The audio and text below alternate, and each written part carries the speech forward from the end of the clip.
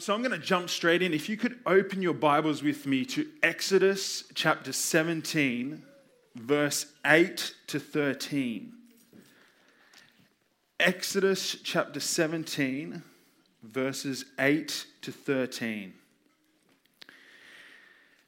The Amalekites came and attacked the Israelites at Rephidim.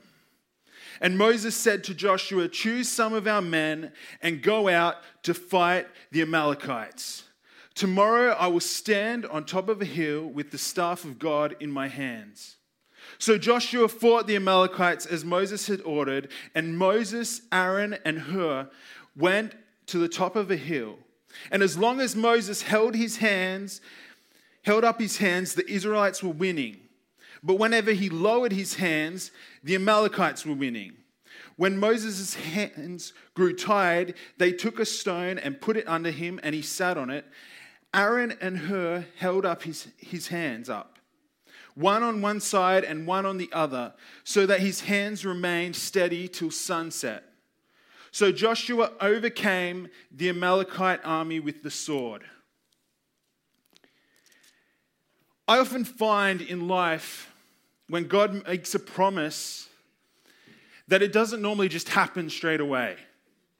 That there's this whole bunch of time that happens in between, this whole bunch of stuff that happens, and then there's a breakthrough, then the promise happens, then the calling happens, then the declaration that He's placed on your life happens. You know, I've found that I am a person that is all about the destination.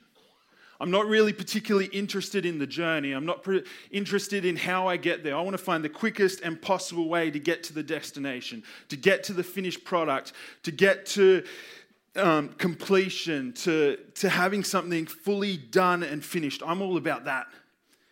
But something that God's been speaking to me in the last few months is that so much of what happens on the way, so much that happens in the journey, so much that happens in that in-between season, in the meantime, it's in those moments that we find the things that define us, the things that grow us, the things that challenge us and build us up and prepare us for the next season. And the title of my message this morning is Patience, Persistence, and Faith. What to do in the meantime. Because it's in that season, it's so important that we do that season well before we step into the blessing and the calling and the declaration that God's made over our lives. It's so important that we do that season well. You know, when I was 10 years old, just before my family stepped into ministry and moved to Russia, my youth pastor at the time had a prophecy over my life. He said, "Luke, God's just shown me a vision of your future that you're going to serve young people, that you're going to minister to young people, that you're going to be a youth pastor."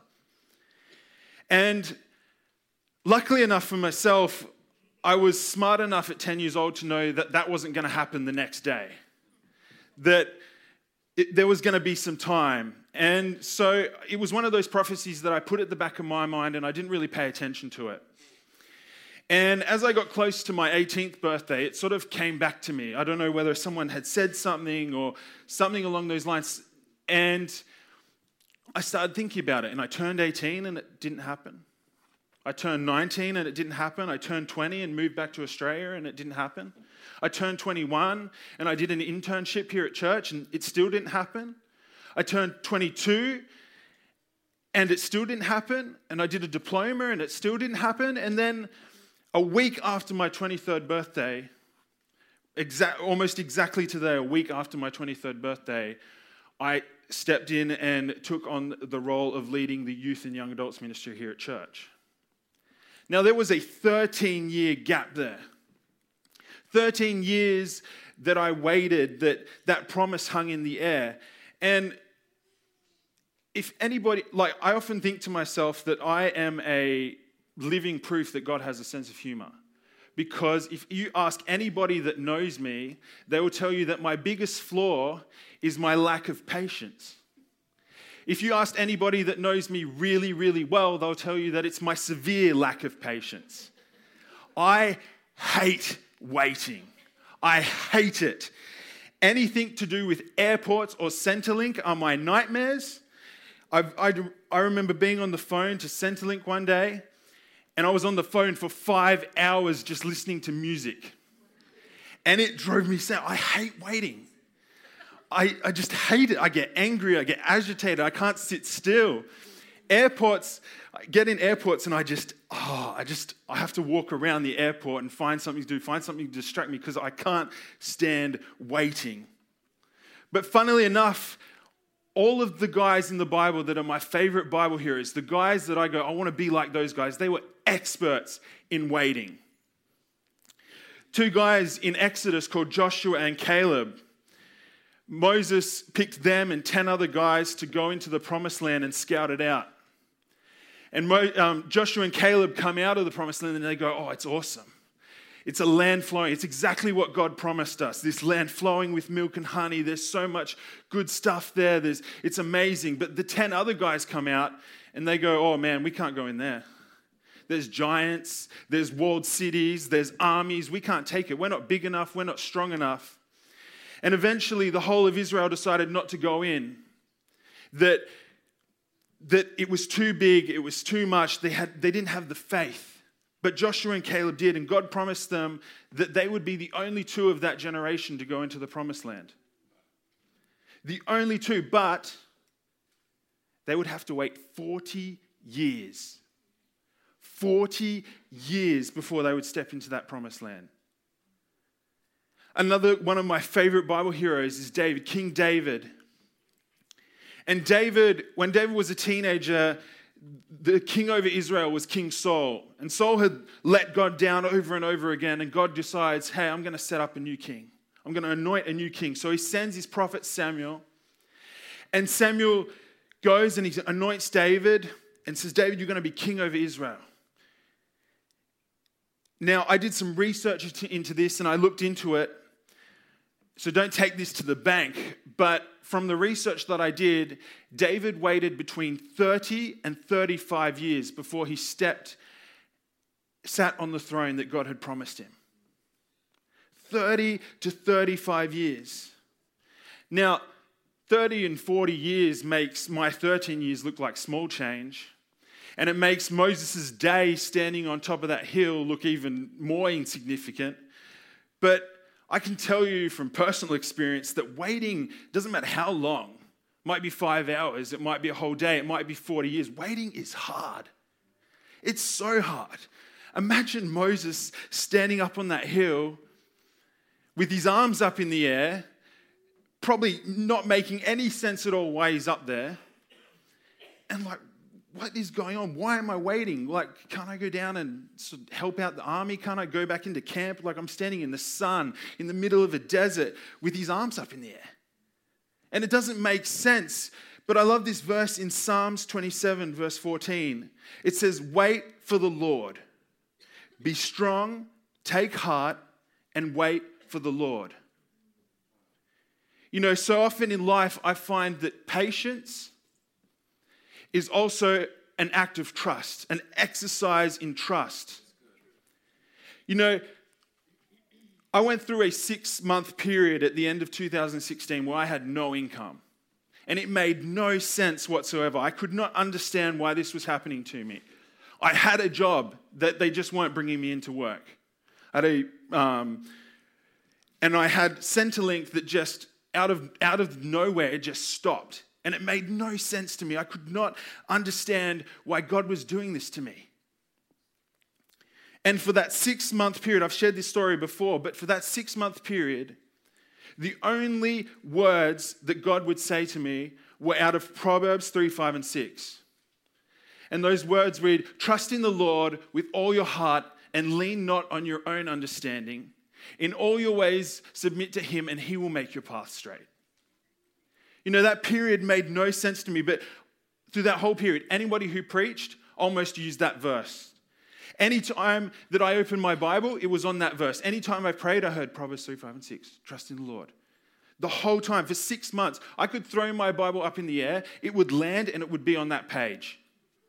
It was terrible. But you see, sometimes when I started to understand that, I realized that sometimes in life, in that period of waiting, in the meantime, when it seems hard, sometimes the only place that you can draw strength, the only place that you can take heart is in trusting in God that He's going to come through and take you out of that season. That God isn't going to leave you. When Moses was standing on that hill with his arms up in the air, waiting from dawn to dusk, waiting from sun up till sundown, the only thing that got him through would have been trusting in God, knowing that God was going to give him a victory. Even though he couldn't see it, even though he couldn't understand it, but it didn't make sense that he was standing on that hill, but God was going to give him a victory because he trusted in Him. He waited. He did that exercise of trust so well. I have 3 statements for you this morning that I want to challenge you with. 3 statements that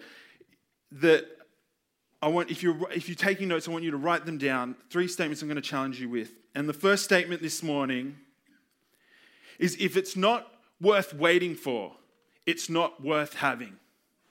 If it's not worth waiting for, it's not worth having. Is the promise, is the declaration, is the blessing, is the calling, is the purpose that God has on your life, is it worth waiting for? Is it worth waiting for? Is it worth going, God, I'm going to be patient and wait for your perfect timing? Because I can guarantee you that when God's getting you to do something weird that doesn't make any sense, that it's because He's leading you into something that He's going to bring out in His perfect timing. In His perfect timing. My second point this morning is persistence. Persistence. You know, in Matthew chapter 25, Jesus tells a parable of the talents. And it's this story about a landowner who is going away on a trip, and he calls 3 of his servants to him. And to the first servant, he gives 5 talents. To the second servant, he gives 2 talents. And to the last servant, he gives 1 talent. And then he goes away. And during the time that he's away, the first servant with the 5 talents, he takes those talents and he invests them. He trades with them. And by the time his master returns, he's doubled what his master gave him. The second does much the same thing. He takes his 2 talents, he works with them, he trades them, and by the time his master returns, he has 4. He's doubled what his master gave him. The last servant with the 1 talent, thinking that his master was a hard, unforgiving man, takes that 1 talent and buries it and sits on it and waits. When the master returns, the first servant comes to him and goes, Master, here's the 5 talents that you gave me, but I used them and I traded with them and I'm giving you back 10, double what you gave me. And the master says, well done, good and faithful servant. The second one, much the same, comes to the master, brings the 2, and then the other 2, double what his master gave him. And the master again goes, well done, good and faithful servant. The last servant comes out with the 1 talent that he'd buried. And he goes, Master, here is the 1 talent. I didn't do anything with it because I didn't want to lose it because I know you're a hard man. And the master calls him an evil servant. And he takes that 1 talent and he gives it to the one that had 10. You know, when we're in the in-between season, it's not just good enough to sit back and twiddle our thumbs. We might be in a season of waiting, but it's not good enough to just sit there. God's calling us to be committed to the season that He's put us in. He's called us to everything that the season that He's put us in, He's called us to use that to the best of our ability. Like those first 2 servants, they were sitting in the same season. Nothing changed in their circumstances, but they did it to the best of their ability. Whatever their master gave them, he took it and used it. And it's the same with us. When God puts us in a season, He wants us to do that season well. When Joshua and Caleb were in that season, when God told them that they had to wait 40 years before they could go into that beautiful promised land that He'd just given them, it would have been devastating. It would have been heartbreaking. Go, I have to wait 40 years. I'm going to be an old man before I get to go into that land. But they didn't sit back in the lounge chairs and goes, God promised us, that's it, I'm done. I'm going to chill back 40 years. We'll get through this. Maybe get a tan. We're in the desert. Might as well. No. They took action.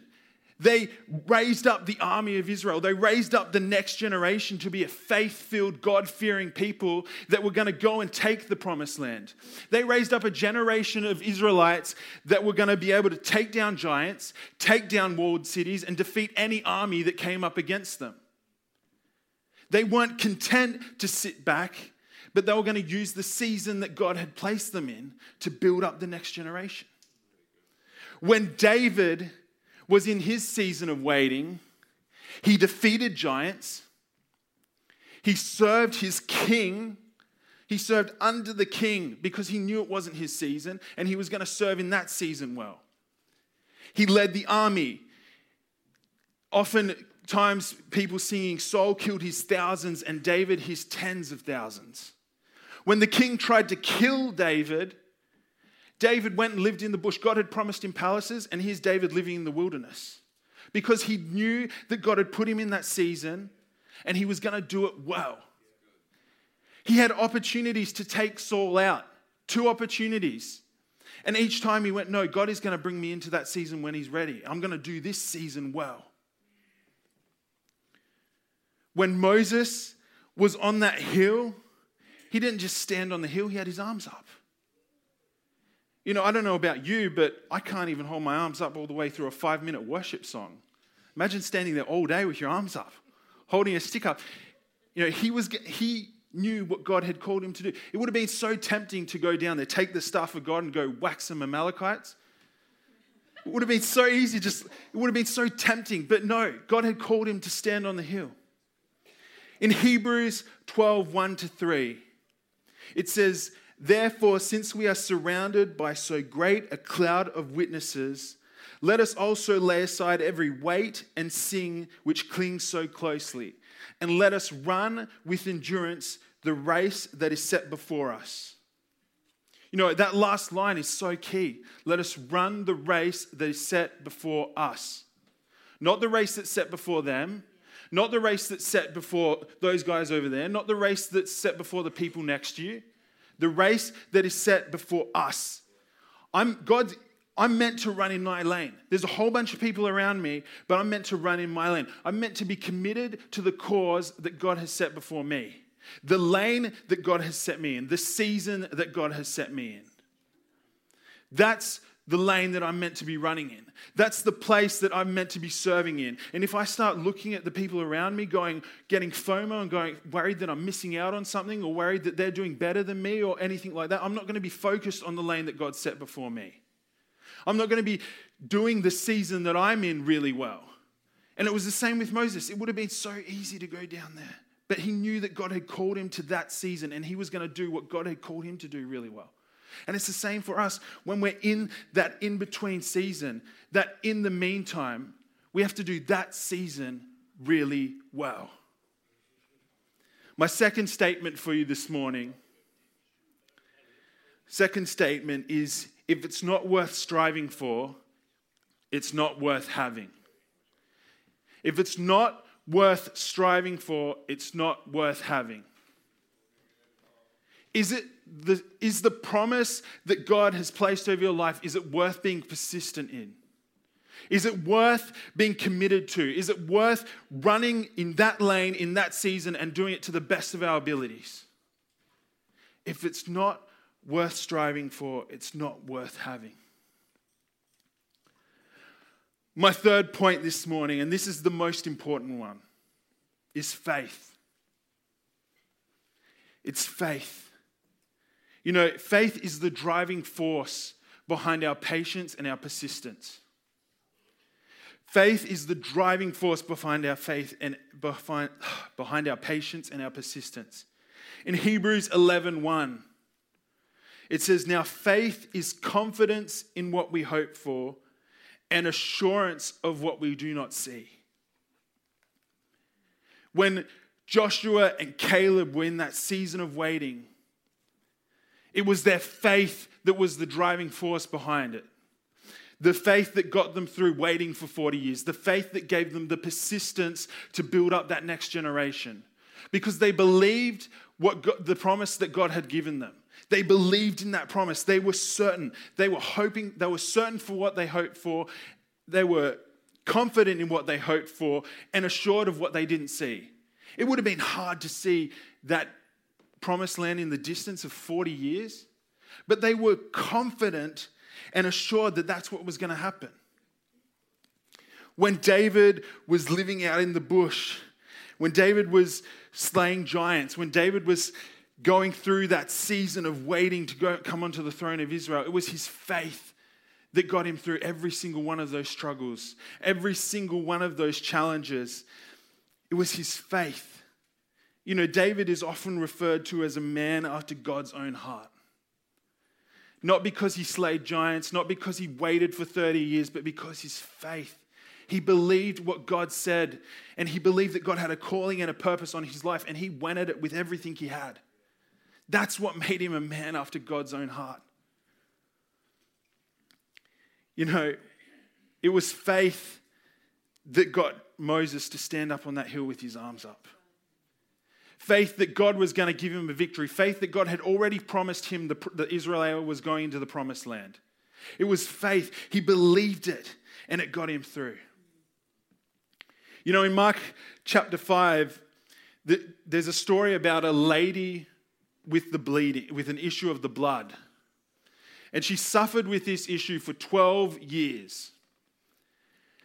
And she'd seen physicians, she'd seen doctors, she'd suffered with this thing, and it never got better, it only got worse. And then one day she hears that Jesus is walking through their town.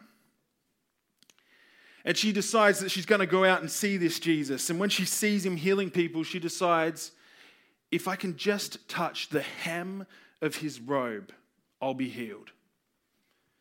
If I can just touch the hem of his robe, I'll be healed. So she pushes through the crowd and she gets close to Jesus, just close enough to touch the hem of his garment, just the corner, just the very tip, and she touches it, and instantly she's healed. And Jesus feels the power go out of him, so he turns around and he goes, "Who just touched me?" And the lady sort of puts her hand up, and Jesus goes to her, "Daughter, it's by your faith that you've been healed. Go and be free of your affliction." By faith, she was healed. You know, something I've found in my own life, the thing that will kill faith the quickest is if I get entitled.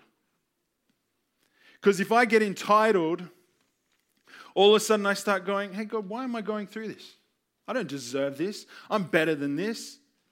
I've done all this good stuff. I deserve so much more. I don't deserve to have no money or be sick or whatever." If that lady had gotten entitled and go, "No, Jesus can come to me. I'm not going down there. I don't deserve this. I've been a good person. I've paid my tithes. I've served God. I've gone to the church every Sunday. God can come and heal me." As soon as I get entitled, I stop believing what God's going to do and start thinking that I'm good enough, that it comes from me. You know, I went through a period a few years back. It was a couple of months where I got really entitled. It was really hard. I had a really horrible attitude. And it probably didn't come out very much and it probably didn't show, but I got really entitled. I'm like, "God, why aren't you giving me the promise that you said?"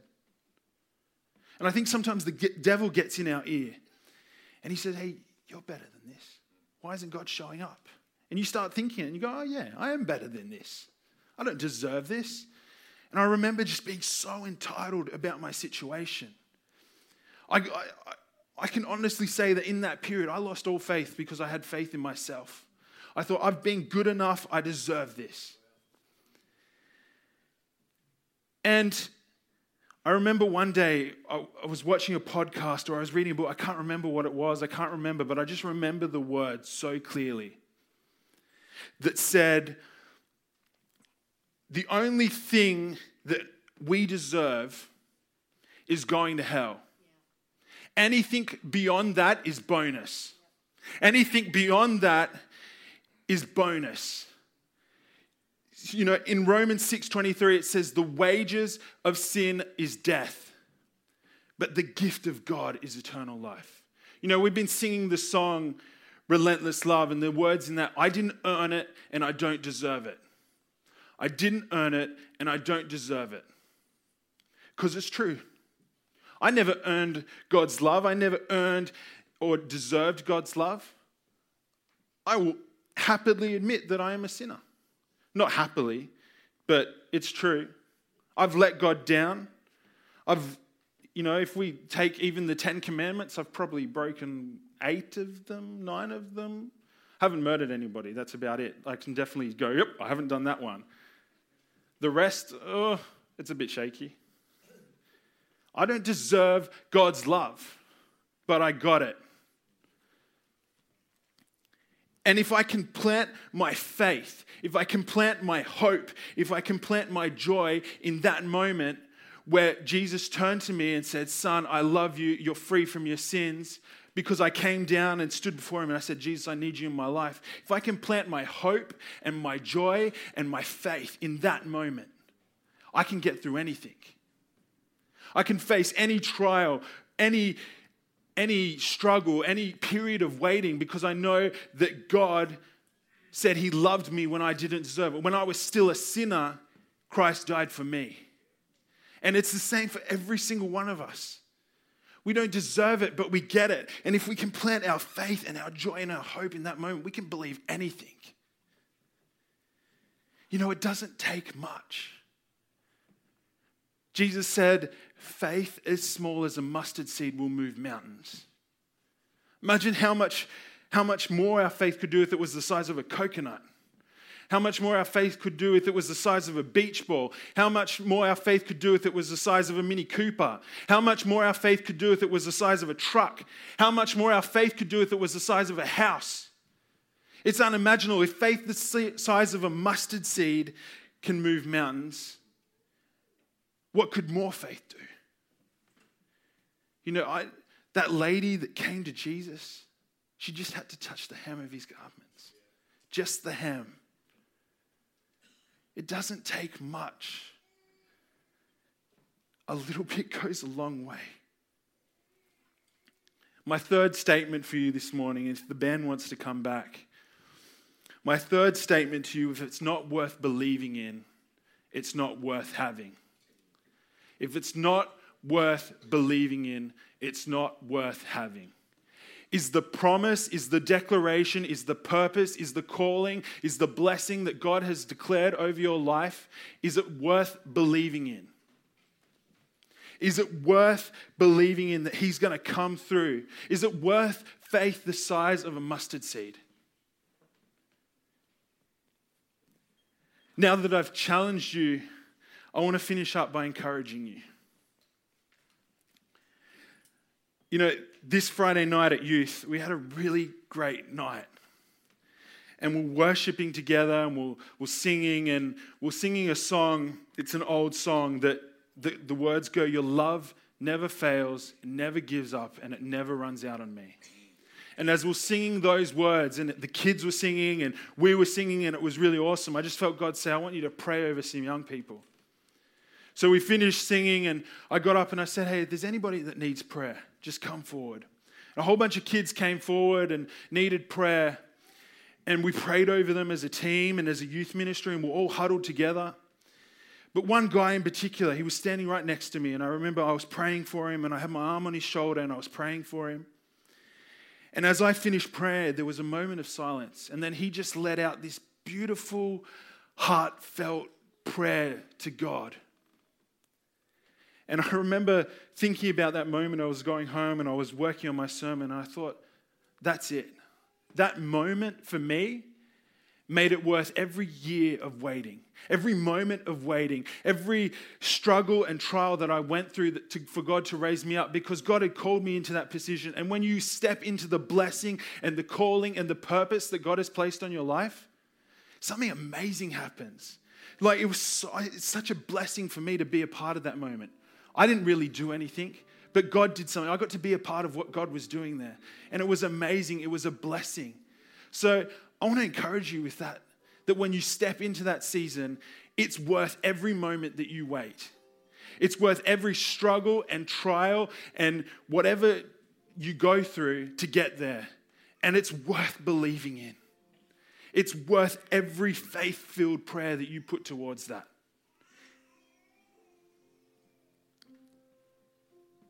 So I want to leave you with those questions. Is it worth waiting for? Is it worth striving for? And is it worth believing in? Let's pray. God, I thank you that you are a God that keeps your word, that your promises never fail, that your love is new every morning. God, I thank you that you are a God that is going to do amazing things. I thank you for the promise that there is going to be breakthrough in this house, that it's coming, God. And I pray right now that we would be known as a people who can wait for that, God.